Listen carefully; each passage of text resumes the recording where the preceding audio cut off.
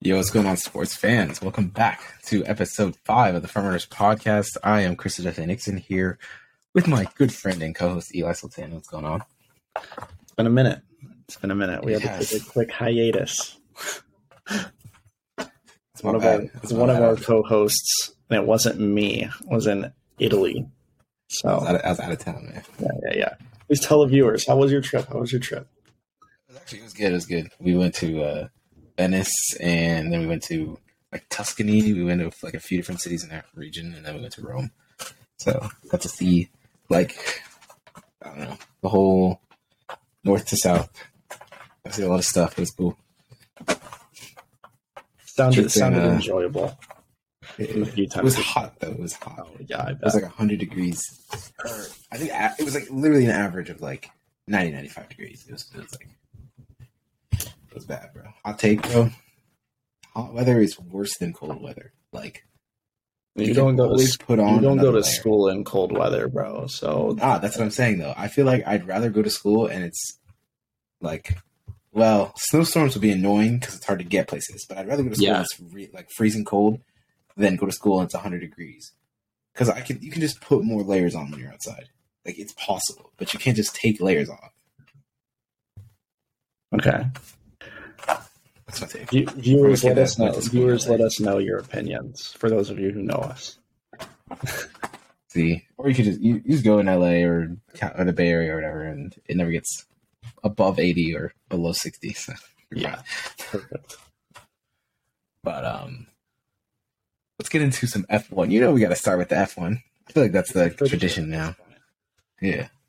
And of course, since it's been a minute, as you mentioned, we got 2 races to talk about. We had the back-to-back Silverstone to Austria, the home race of Lewis, George, and Lando in what is that, in England, London? I don't know where it is.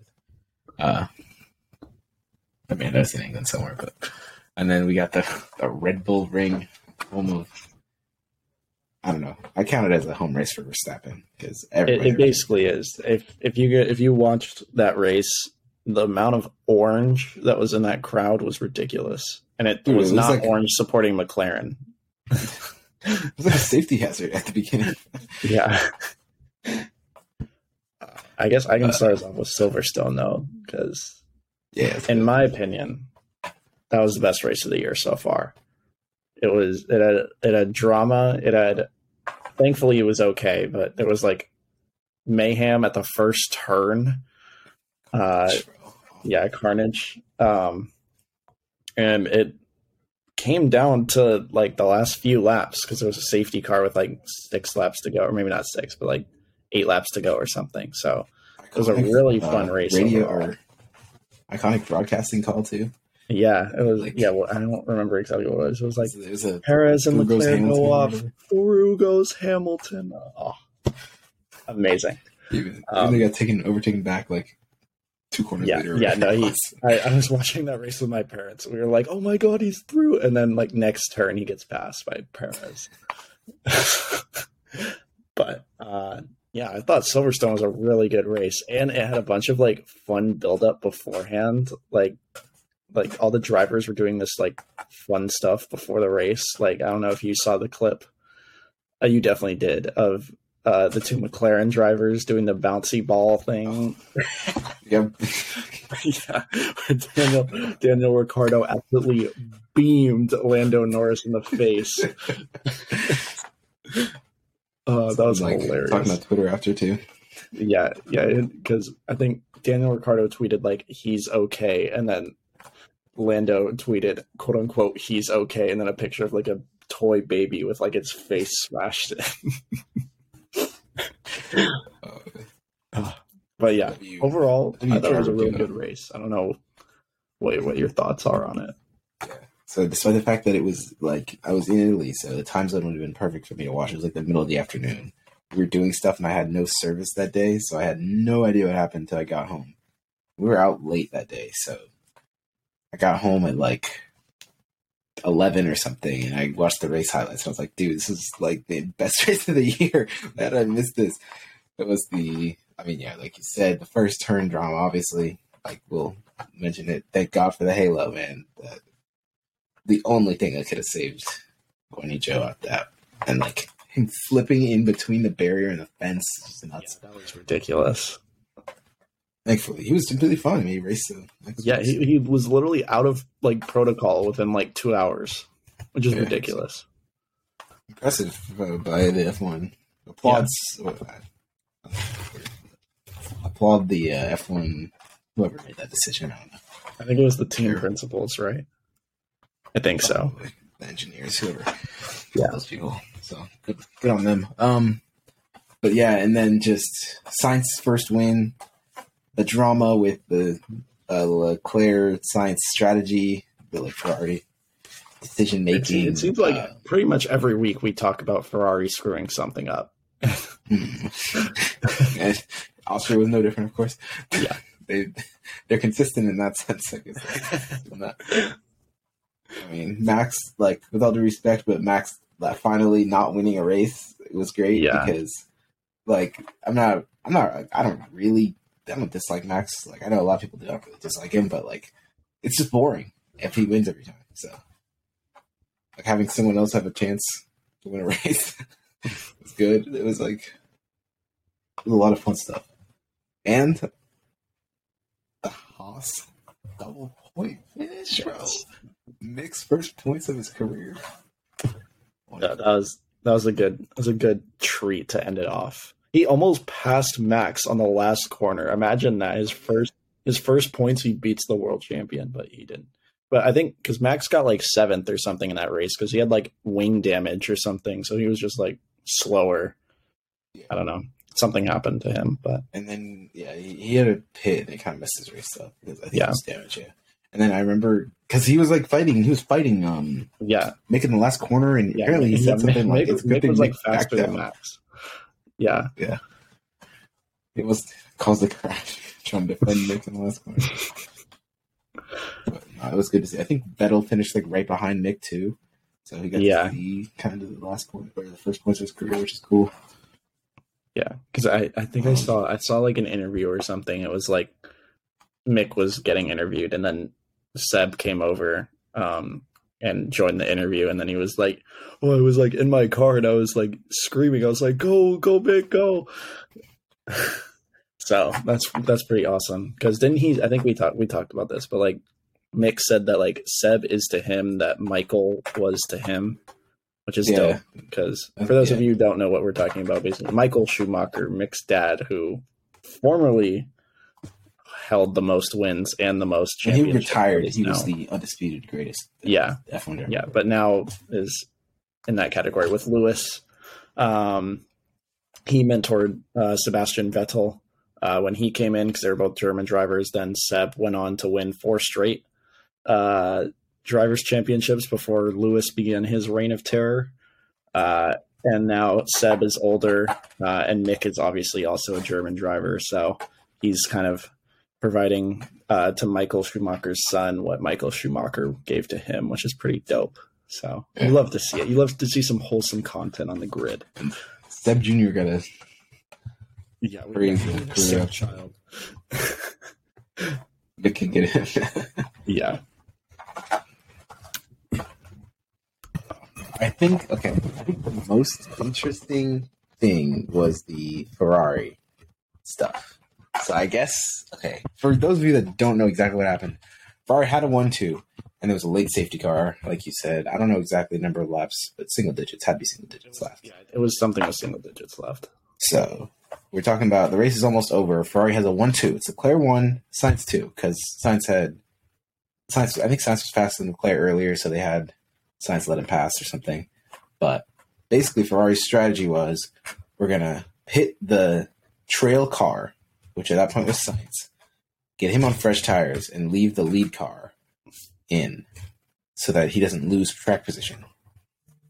So Leclerc stays out, Sainz pits, and I think... And then, like, everyone pitted. Well, everyone else pitted, and Sainz... So, yeah, Sainz still ended up in second place. Yeah, Sainz was still second at the restart, because everyone behind Sainz pitted, so Leclerc was the only one that stayed out. Yeah, because it was who? It was, like, Perez, Lewis... It was Hamilton Or it was third, Lewis then, and yeah. then Perez right behind him, and then I think Alonso. Yeah, and Alonso, yeah. So they all pitted, so then no one had the chance to overtake Carlos, so he stayed in second. So now you have the same order, but Leclerc is the only one on old, like really old tires because he's on the normal strategy, and everyone else is on fresh. I don't know. I don't think they were on. Were they on softs? They were on I think they softs. were on softs because they were like, all right, we got like 7 laps to go. You just go on the best tires That's possible. really bad. Yeah. So then, I mean, basically at that point, Leclerc's screwed. What is he going to do? Defend against? He's not going to defend against fresh softs when he's on like really old hards or whatever it was. Yeah.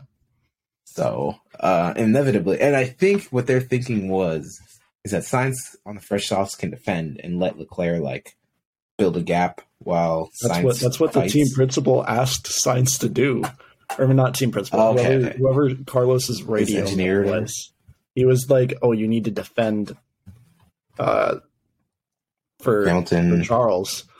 And then they just moved to Sainz on the radio. He's like, I can't. They're all right behind me. And like it like pans out because like all the cars are doing this, like going side to side to like warm up their tires. So you have Leclerc doing that. Then there's a little gap. Then there's Sainz, and then right behind Sainz, you have like 4 cars. It's like it was like Lewis, Perez, Alonso, and Lando were all like right there, all doing that. So Sainz was like, dude, I cannot defend 4 cars. So basically, Sainz overruled his team and was like, as soon as this race restarts, I'm passing my teammate. And that is exactly what he did. It is. And it worked out for him, obviously. Yeah, it did. He was like, dude, this is my best chance to win a race. And he had not won a race before. So he was like, it was like one of those most starts without winning a race. He's second only behind Checo. Only Checo took longer. I think it was his 151st start or something. Yeah. So it's like 50 or 151, something like that. Yeah. And then he ignored team orders and passed Leclerc, and then Hamilton passed Leclerc, and then Perez passed Leclerc. And Alonso almost got him too. He almost didn't get top 4. And the thing is, normally it's not the worst thing in the world, but Leclerc is so far ahead of Sainz that basically Sainz doesn't have any chance to win the Drivers' Championship. No. Right? Like, and I don't know if Sainz has beat Leclerc in qualifying besides that race, which is the wet qualifying, where Sainz got pole. Like, that might have been the only time he's beat him all year. Basically, Leclerc is clearly the faster driver.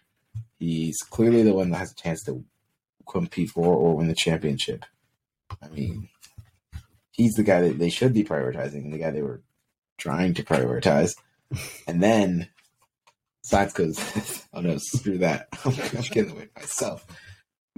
Which is honestly understandable, but also controversial because it goes against what your team is fighting for, which is your team wants to win the Drivers' Championship. Obviously, the constructors too, but you're fighting for the Drivers' Championship as well. And it compromises that. So I guess my question to you is, what do you think about their strategy? Do you agree that, I guess hindsight's always 20/20, but do you think that's the right move to ask Sainz to defend the 4 cars? Like, what do you do?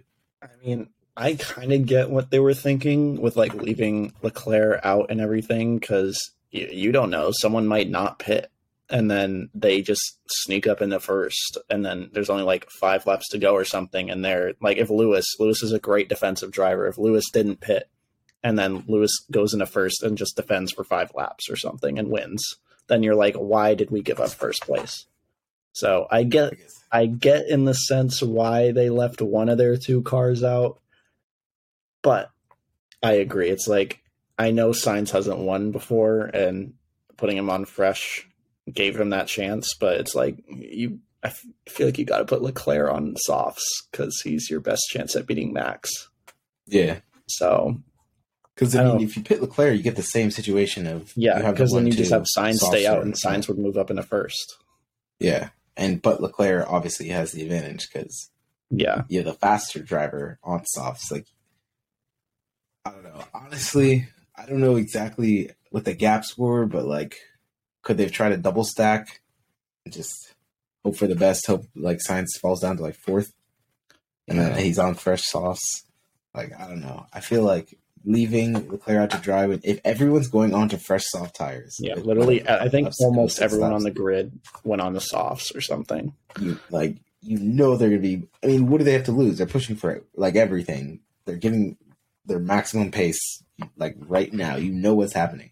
Pretty sure Lewis set the fastest lap on literally the last lap of the Grand Prix. Yeah. Like, they're going to be pushing all out. Why would you leave your championship contender on worn tires? I don't know. It makes no sense to me. No. But I can't hate on Carlos too much. If I was in that situation, I would do the same damn thing. Oh, and that's why they should have left it up to him. Yeah. I've raced 150 times, never won, and I got a chance. Only person in front of me is my teammate who's on worse tires than me. Yeah, green light, I'm gone. Bro, you don't become a good driver by being unselfish. Yeah, exactly. How do you try to win? Yeah, all these dudes have to have some kind of ego. If you don't have an ego, it's not the sport for you. That's for sure. Yeah. If you have an ego, you're going to back out of every overtaking opportunity, and Max Verstappen's going to eat you alive. Exactly. That man never concedes corners. It's like kind of bad, but also, I'm telling you, it's like all the great ones have never been at fault for a crash. Lewis Hamilton has never been at fault. It's always he turned into me or he didn't give me enough space, bro. Yeah. Like they literally could be in the exact same situation on both sides and they blame me. They blame on the other person. Yeah, exactly. It's a great driver, man. All right. Should we move on to the Red Bull Ring, the Austrian Grand Prix? We had a sprint weekend, so qualifying was on a Friday. That always trips me up. Yeah, I wasn't quite ready for it. Race on Sunday into qualifying on Friday is a quick turnaround. Yeah. But it was Max who was on pole. It was like Max, Leclerc, Sainz, Perez or something. It was like the most boring grid ever. But then Perez had engine penalties. So right. He moved down to like 13th or 14th or whatever it was. Yeah. And then I know Lewis and George both crashed in qualifying. So they ended up... Yeah, I remember watching that. That was so bad. So they both just like lost traction. It wasn't like it wasn't an engine failure or like machinery malfunction, anything like that. Which credit to Mercedes, they've had like no engine fail. Like they have not DNF'd a race because of like their engine. It's just been like they've been in a crash or something. So credit to them. I think that was the first. I think George crashing was the first time they didn't finish a race, wasn't it? In Silverstone. Yeah, because he was top 5 in every race up until then. Yeah, and Lewis had also finished every race. We were talking about this before we started recording, but now Lewis is officially the only driver who has finished every race, which is kind of ridiculous, but I expect nothing less from my GOAT. I'm trying to figure out what happened in qualifying, but yeah, Hamilton was quite low down in the order. Yeah, I think Hamilton started like he started like in between the Haas's, I think. Yeah, or something. He was P10. He was P10. Awesome. Yeah, because they both made Q3 and then they crashed in Q3. So I think at least George had a lap time in, but Hamilton didn't even have a lap. Yeah, so that's why he started last out of Q3. But then I think they both creeped up during the sprint. Perez had a great sprint, so he moved up a ton and ended up, what was it, P4? Maybe P5. Yeah. He ended up P5 right behind Russell. Ocon was 6th. Hamilton started the race between the two Austin's. He moved up to 8th.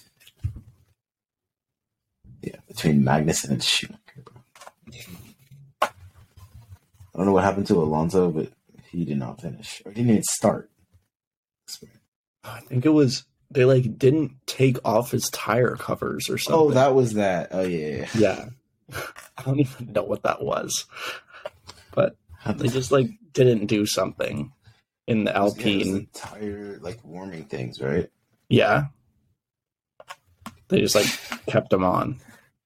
Get to take that off. Oh man, a struggle for Alpine, bro.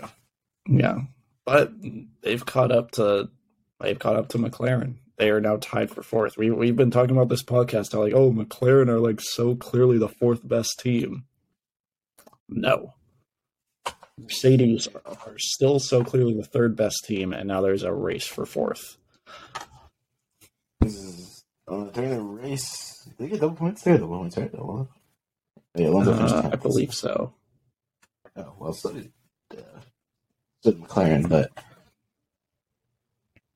I mean, Alpine got more, I guess.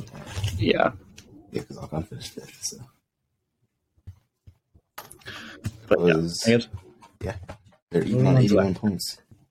Yeah, that's kind of ridiculous, but I don't know. Moving on to the actual race. Thoughts on Max not winning yet again? All right. So, this one, I was watching the broadcast because I was jet lagged, so I woke up at like 3 on Sunday morning. So I was like, yeah, of course I'm going to watch the race. And apparently, Charles had been like smiling all day in the paddock after the sprint and was like, we got Max tomorrow. Like, he knew. I'm pretty sure he like said on the team radio, like someone recorded it or something. He was like, oh, we'll get him tomorrow. Like somehow he was like, all right, we got it tomorrow. And you see in the beginning of the race, this is kind of how you can tell where this is going, right? In the beginning of the race, usually whoever ends up first out of the first couple corners, because there's a lot of, that's where the most overtaking always is, the first couple corners. But when Max maintained his lead through like the first 3 corners, because those are the big overtake spots, especially at the Red Bull Ring, you're like, okay, good stuff for Max.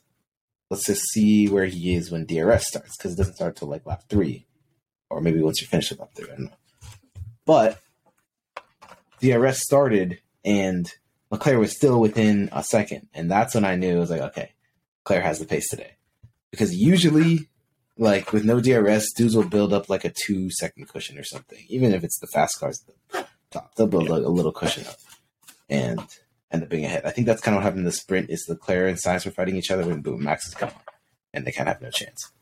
So when Leclerc was like within half a second when DRS started, I was like, okay, he's ready today. And then of course he passed him, I think, twice on track because Max pitted really early, so he had to like he passed him. Then Max got past him again with the pit strategy, but then Leclerc was way faster than passed him again or something.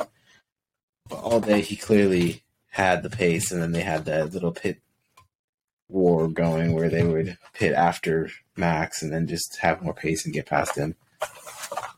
So it was good to see Ferrari finally look legitimately competitive with Red Bull. And then, of course, a rough one for Checo. George did not give him enough space. Checo crashed on lap 1, right? Yeah, I think it was like Checo's back wheel hit George's front wheel and spun out. Yeah. But then it evened out because Sainz got an engine failure. Dude, it was so sad. It was, I think, lap 58 out of 71. Yeah, it was Sainz was in third place, making up so much ground on Verstappen. You're like, oh my God, Ferrari won too. They're back. And then as he was really chasing, it was like he's going to pass him in like the next 2 laps or something. And then his engine, he like starts slowing down. It's like, oh no, what's going on? And then I see smoke. No. Yeah. Car caught on fire, by the way. I know. While he was trying to get out of it. So, shout out Ferrari. Cannot have both cars finish a race. They finally get the strategy perfect, and they have the pace. And just the engine blows up. In Red Bull's home race, too. There's no better race to school Red Bull in. Imagine a 1-2 with the Orange Army in attendance, man. Because, I mean, well, they had to get Red Bull back because Red Bull, Max won at Imola, didn't he? I think so. Yeah, he won the race and the sprint, and Perez got second. Yeah. Oh, that was Sainz DNF, and Leclerc put it in the wall, so he lost his podium and went down to 6th. So their home race, Red Bull got a 1-2, and Max won the sprint. And then you're out here blowing your own chance to do the same to them. Because, man, It's unfortunate. You really hate to see it.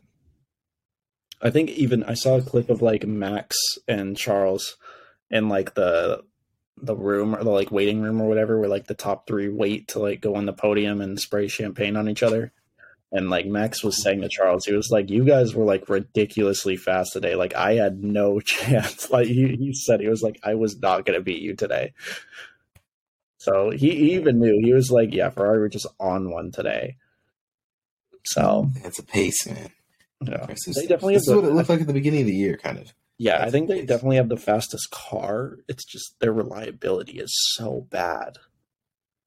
I mean, it looked like it was the opposite at the beginning of the year. It was like Red Bull's car is just Red Bull fast, had the fastest car, but couldn't finish a race. And then, of course, completely switches. I mean, Red Bull can definitely. It's probably circuit to circuit. Like Jeddah was the first race where it was an actual like, okay, this is a real battle. And I was thinking that was going to be the entire year. It was like that. And this race was kind of similar to Jeddah and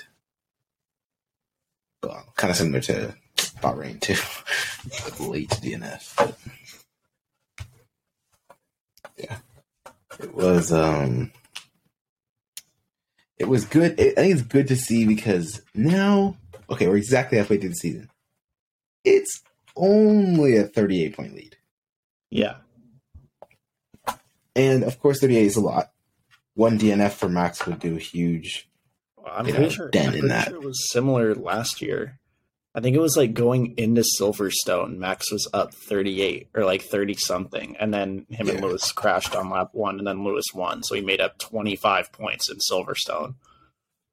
So if Max DNFs one race and Charles wins that race, he's going to make up so much ground.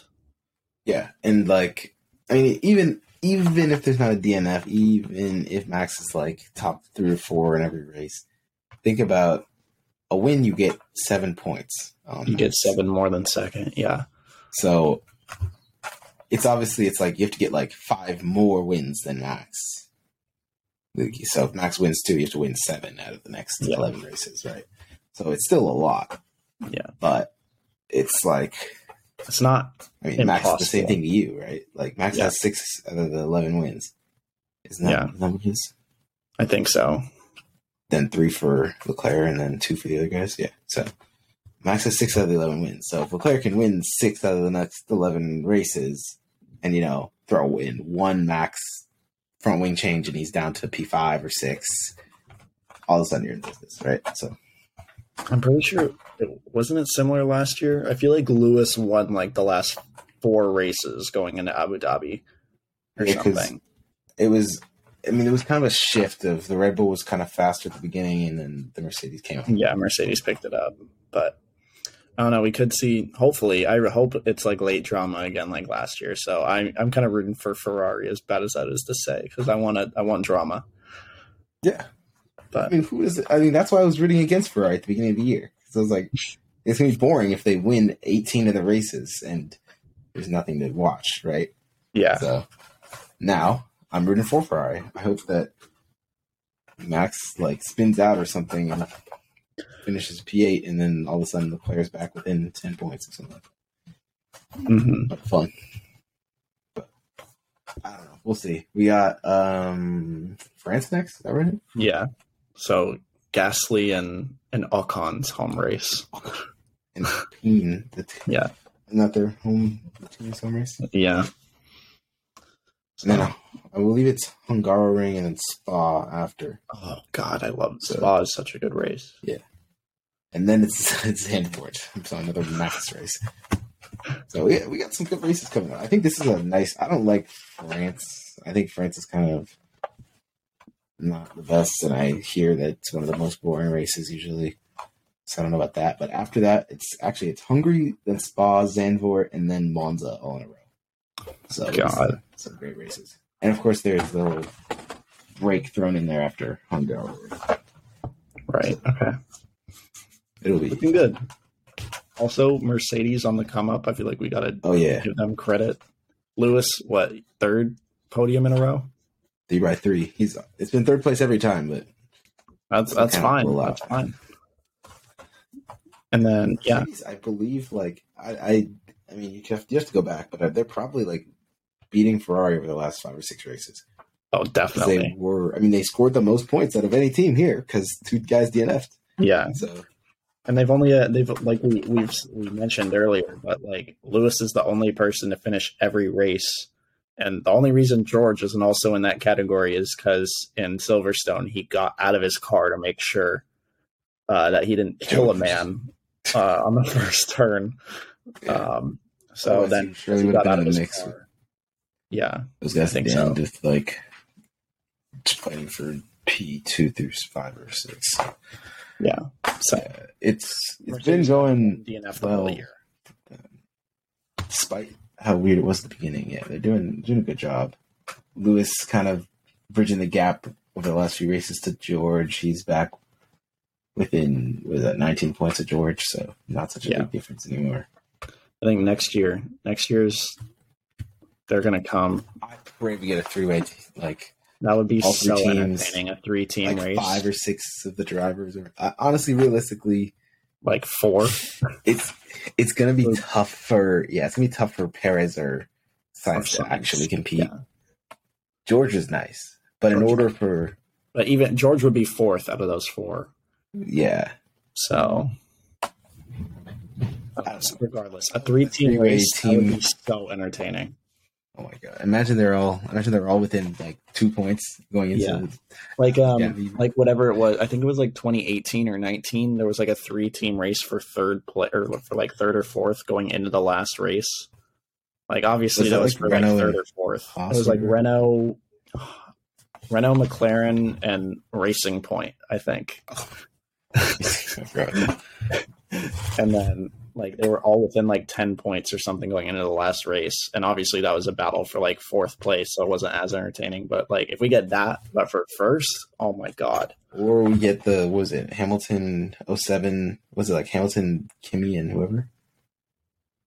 Hamilton, Kimi, and I want to say Alonso was 3rd. I don't know, maybe not, but that was Alonso's peak. Was then. Oh, sorry. You froze for a second on my screen, but yeah. That would.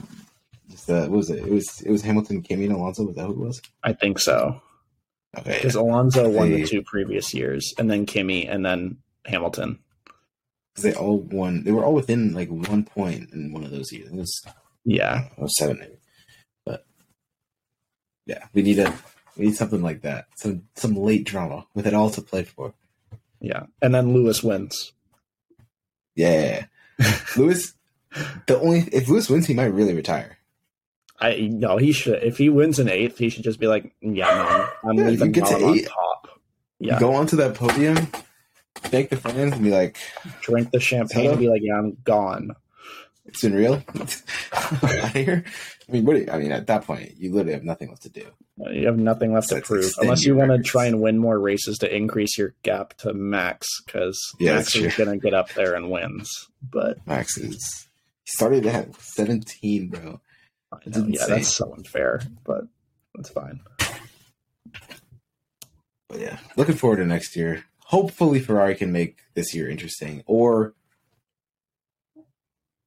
because the problem is it's there's no way for it to be 3-way this year unless Merc wins Mercedes literally get Ferrari wins 4.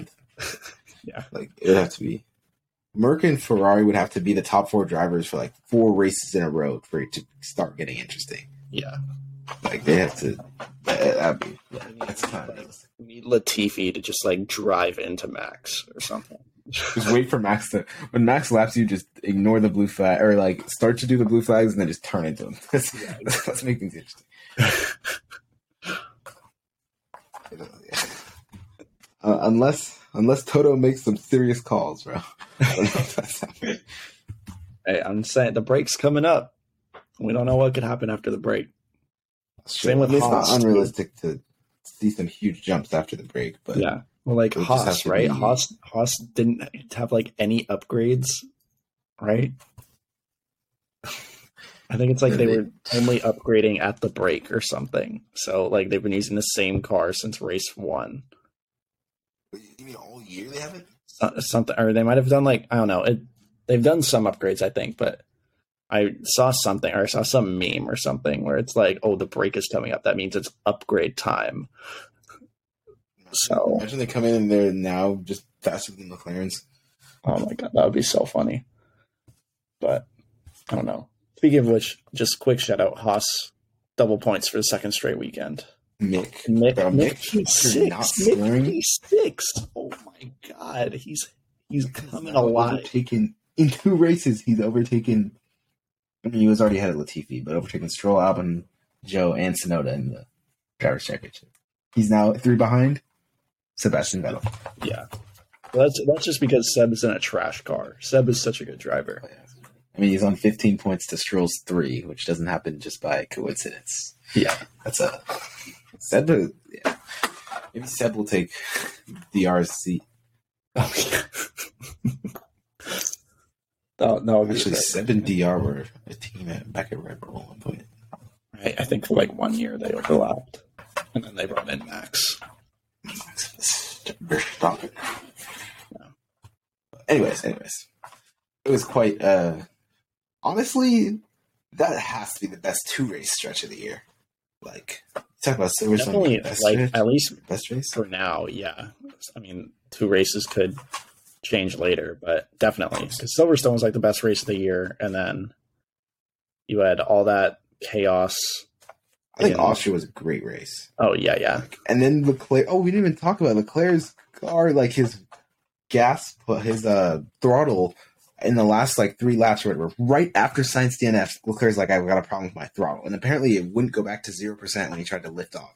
So he's going to the corners. He's like, I need to lift off the throttle so I can brake. And the throttle's still going at like 20 or 30% when he's not pressing it. So then this dude's like struggling to keep his car on the track, and Max is making up time to him. And it wasn't really close, but 3 more laps and Max was going to win that race again. Like it was, I don't know. It was fun to watch the entire time. I think that's like a 9 out of 10 Grand Prix. It was and it's a relatively like almost half the track is a DRS zone, which is ridiculous. Oh yeah, so that also makes it DRS back down after turn 3 is DRS, and then the main straight pit straight's DRS. So, yeah, it was. Yeah, Max was reeling him in the last couple laps because I forgot about that. That Leclerc almost bottled it. Or not Leclerc, but his team. If Leclerc DNF'd because of that, bro, Ferrari they'd have to like go into hiding for the next week or something. Their whole team, man. That would have been bad. I mean, the championship would be like all but over at that point. Oh, definitely. The morale of what should have been at 1-2. But I still got the 1. Let's move on to some former breaking news. I'll put it like that. It's been a little while since it's announced, but definitely still relevant and I think very interesting. And that, of course, is the greatest program in all of college football, moving to the Big Ten, along with brothers. That's a biased statement. But no, in all seriousness, we got USC and UCLA joining the Big Ten, and not just college football, but all sports. In every sport, yeah. So, in what was, by the way, like a shock move, it was like I got a notification, I was in Italy, so it was like in the evening saying USC considering a move, or USC and UCLA like considering a move, they'll vote on it. And then like the next day it was confirmed. Like they voted or whatever. I guess it was the Big Ten, like ADs had to vote on it or something to confirm. So. And it was like, okay, starting in 2024, USC and UCLA are in the Big Ten. But I think here's the thing about this, right? We saw the Oklahoma and Texas move to the SEC a year ago, right? And that's one thing because Texas is definitely in the South. It is like... Yeah. Well, and Texas A&M is already in the SEC. Yeah, exactly. It's already in the SEC. Geographically, Texas is like one of the... It has to be like this, either that or Florida is the most southern point in the entire country. I don't know. I think it's technically Hawaii, actually, for the country. Oh, but on the mainland, but the mainland, Florida. But it's like, okay, it's a little odd that they're about the same distance south as Texas and Florida. So, And it's a little odd that teams are just moving because obviously they're doing it because football, SEC is a great conference. You can get more recruits knowing that they'll be in the spotlight at SEC. Cool, cool, cool. But then all of a sudden, USC and UCLA is like, screw it, we're going to the Big Ten. Now, the Big Ten is the Midwest, bro. It's all Midwest schools. Like North, Central North, the like region of the U.S. Ohio schools, Michigan schools, Nebraska, Wisconsin, Illinois. I think the furthest east it's like Rutgers and Penn State, but that's still which is Atlantic area. That's like East Coast. Yeah, and then you got 2 schools from Southern California now. Yeah, LA, which is wild. And your closest opponent, not counting UCLA, is Nebraska. That is your closest opponent. It's kind of nuts. And I think that's the problem with it. My first reaction is like, regions just don't matter anymore. Like, college football divisions are not going to be based off of geography at all. Yeah. I don't. If this trend continues, honestly, I feel like they should just get rid of conferences, like, and just be like, play whoever you want. Because like 2 super conferences, that's not gonna do. Like, then like only the Big Ten and SEC are making money from that. See, that's the biggest issue with it, is that it completely pushes you towards a reality where instead of being conferences by location, it's like European football. Like, the SEC is the Prem or whatever. Then you got the championship is the Big Ten, and just go down the order. Big 12, Pac-12, whatever, ACC. Like, it's just you join. Like if you're Clemson, you got to join a top league, so you got to try and get into the SEC. Like, that's the like point that we're trending towards, and it'll take 8 years to get to actually towards that, because teams don't move immediately. Like like Texas and Oklahoma aren't moving until like 2024 or something. So it won't be immediate, but right now, if you're Oregon, you have to leave. You have to leave the Pac-12. You can't stay there because you have no comp. There's no comp left, bro. It's gonna be you in Utah and CU Boulder, bro. You can't stay there. You're never gonna make a playoff. Yeah. So they're gonna have to try and leave. I think a bunch of the Pac-12 South is like either rumored to or is trying to go to the Big 12, or either that or people are just saying they should.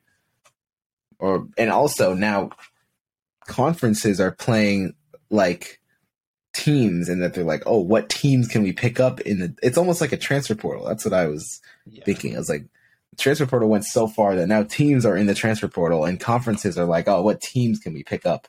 Like, maybe we can, like Big 12, like maybe we can get Arizona State and Arizona and Utah and whoever. Like, I think Notre Dame is probably going to join the Big Ten too. Because at this, you can't be an independent in football anymore. And Notre Dame is like, historically, they've like always been independent in football. The thing is, Notre Dame will just play a ton of comp. They'll go and play all the top 10 schools or whatever. Yeah. So they can live without it. But I mean, that's the other thing. The problem with you saying you'd have to eliminate conferences is that then there'd be no conference championship. Yeah, exactly. And live off that. Or in the there to be no conferences, but it's like, at what point is it like, all right, conferences just don't matter anymore? Yeah.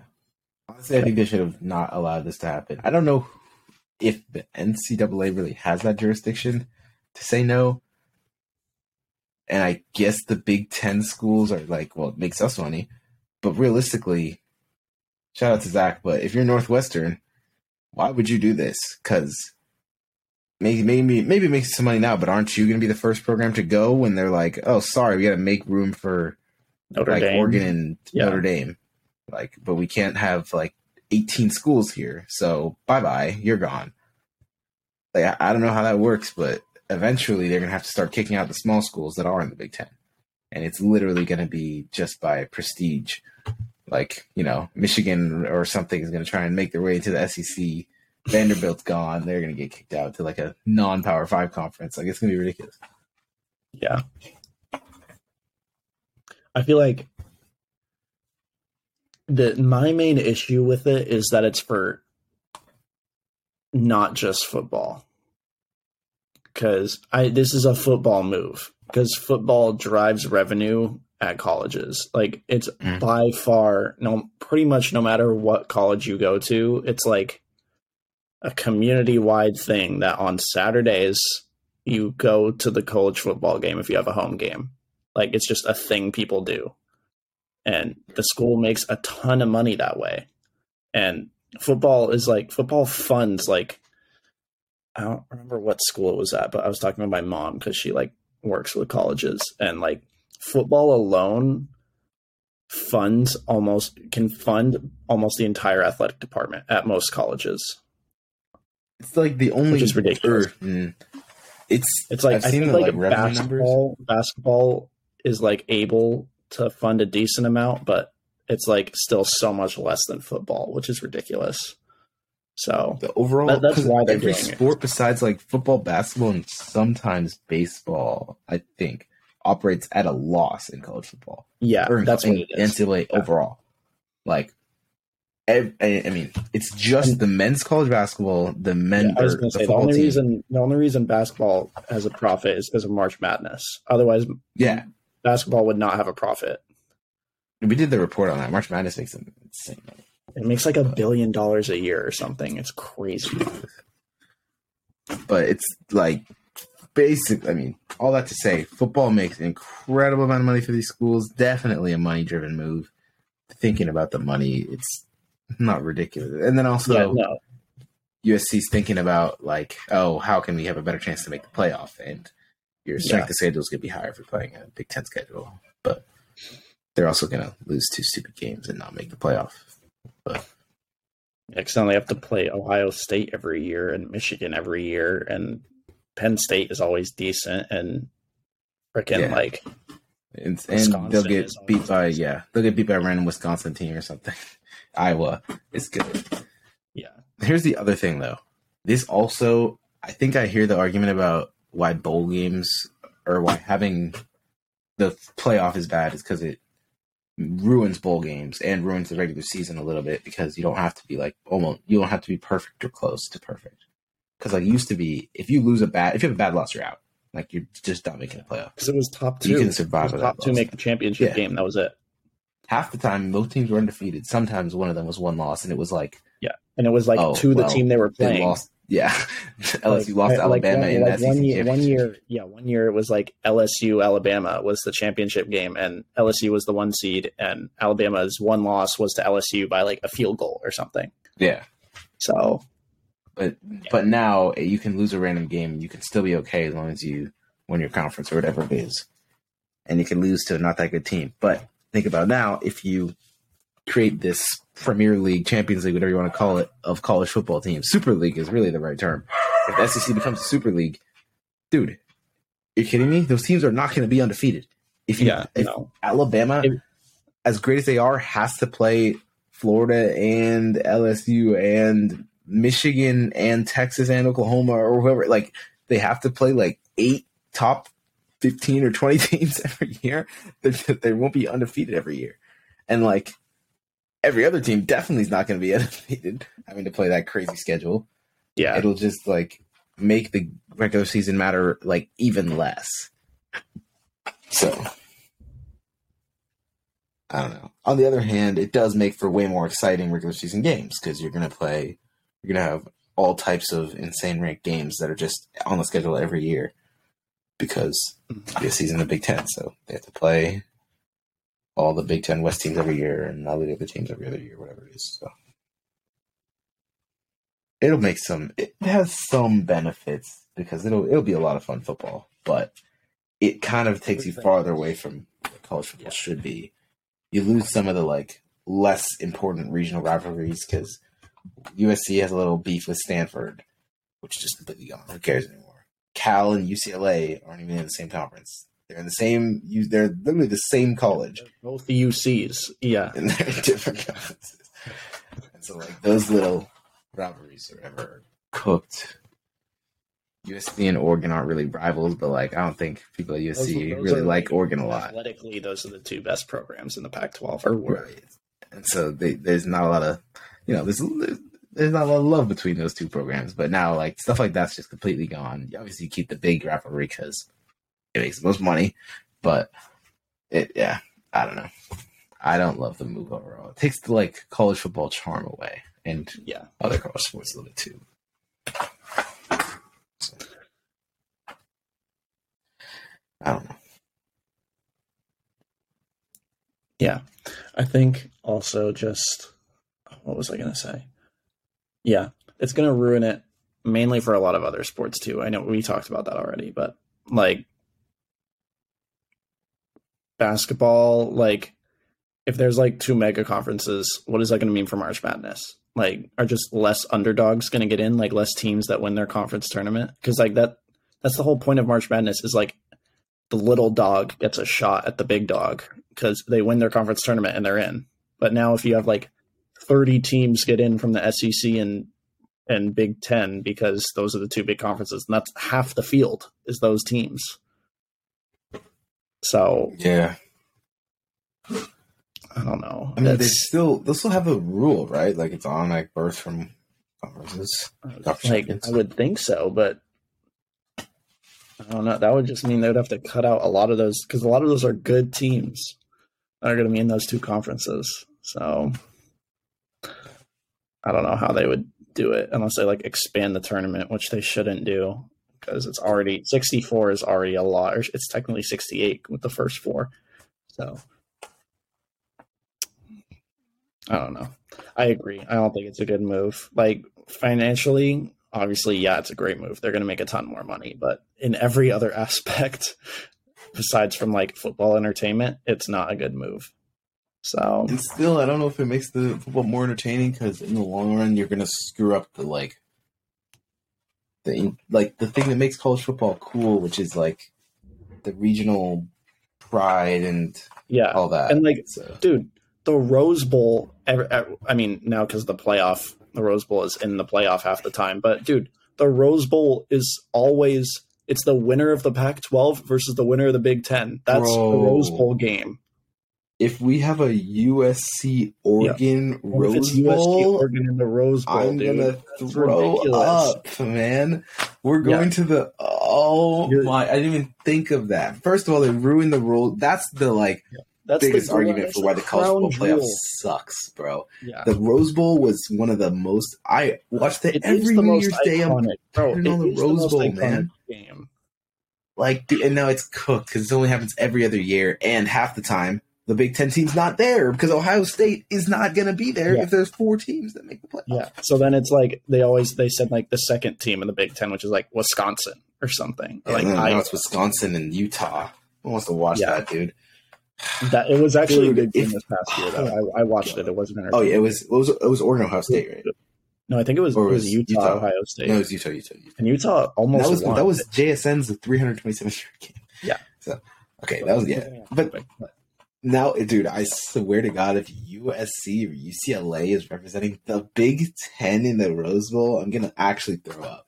Dude, USC or UCLA plays their home games at the Rose Bowl. The Rose Bowl already. Yeah. That's so dumb. Oh, I hate that. Wait, they may not play at the Rose Bowl. It's either they play either the Rose Bowl or the Coliseum. No. USC. Well, USC plays at the Coliseum. UCLA plays at the Rose Bowl. Their home games are at the Rose Bowl, dude. It's ridiculous. That's so dumb. They're going to be in the Big Ten, and they're playing home games at the Rose Bowl Stadium. That's so stupid. I hate that so much. Because I used to grow up and I just root for the Pac-12 team every time. Exactly. It's regional. Yeah, just always root for the Pac-12 team. And now I'm going to be on the Big Ten side. That's so dumb. I'm rooting for the Pac-10 now.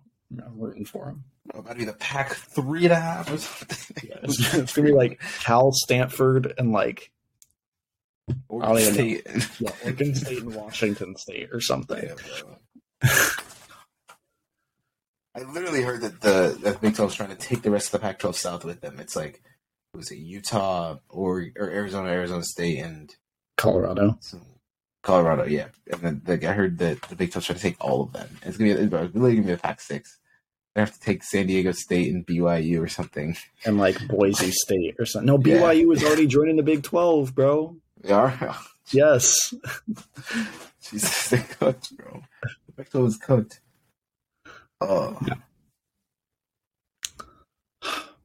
I think that's enough ranting for today. Yeah. You can't tell, football is kind of ruined, man. Yeah. They actually kind of ruined college football. That's so sad. All right, shout-outs. Do you have a shout-out already? I know my shout-out. But it's because we've been gone for like 2 weeks. So this happened a while ago. But my shout-out is to Cale Makar of the Colorado Avalanche. Oh, yeah. UMass alum. So I owe that to him. But also, not just UMass alum who won the Stanley Cup, because Colorado won the Stanley Cup. He won, I think it's just pronounced the Conn Smith Award or Conn Smith Trophy. I really hope I'm not pronouncing that wrong. But it's called the Conn Smith Trophy, and it's basically the MVP of the NHL playoffs. He won it. Ooh, the whole playoff MVP? Yeah.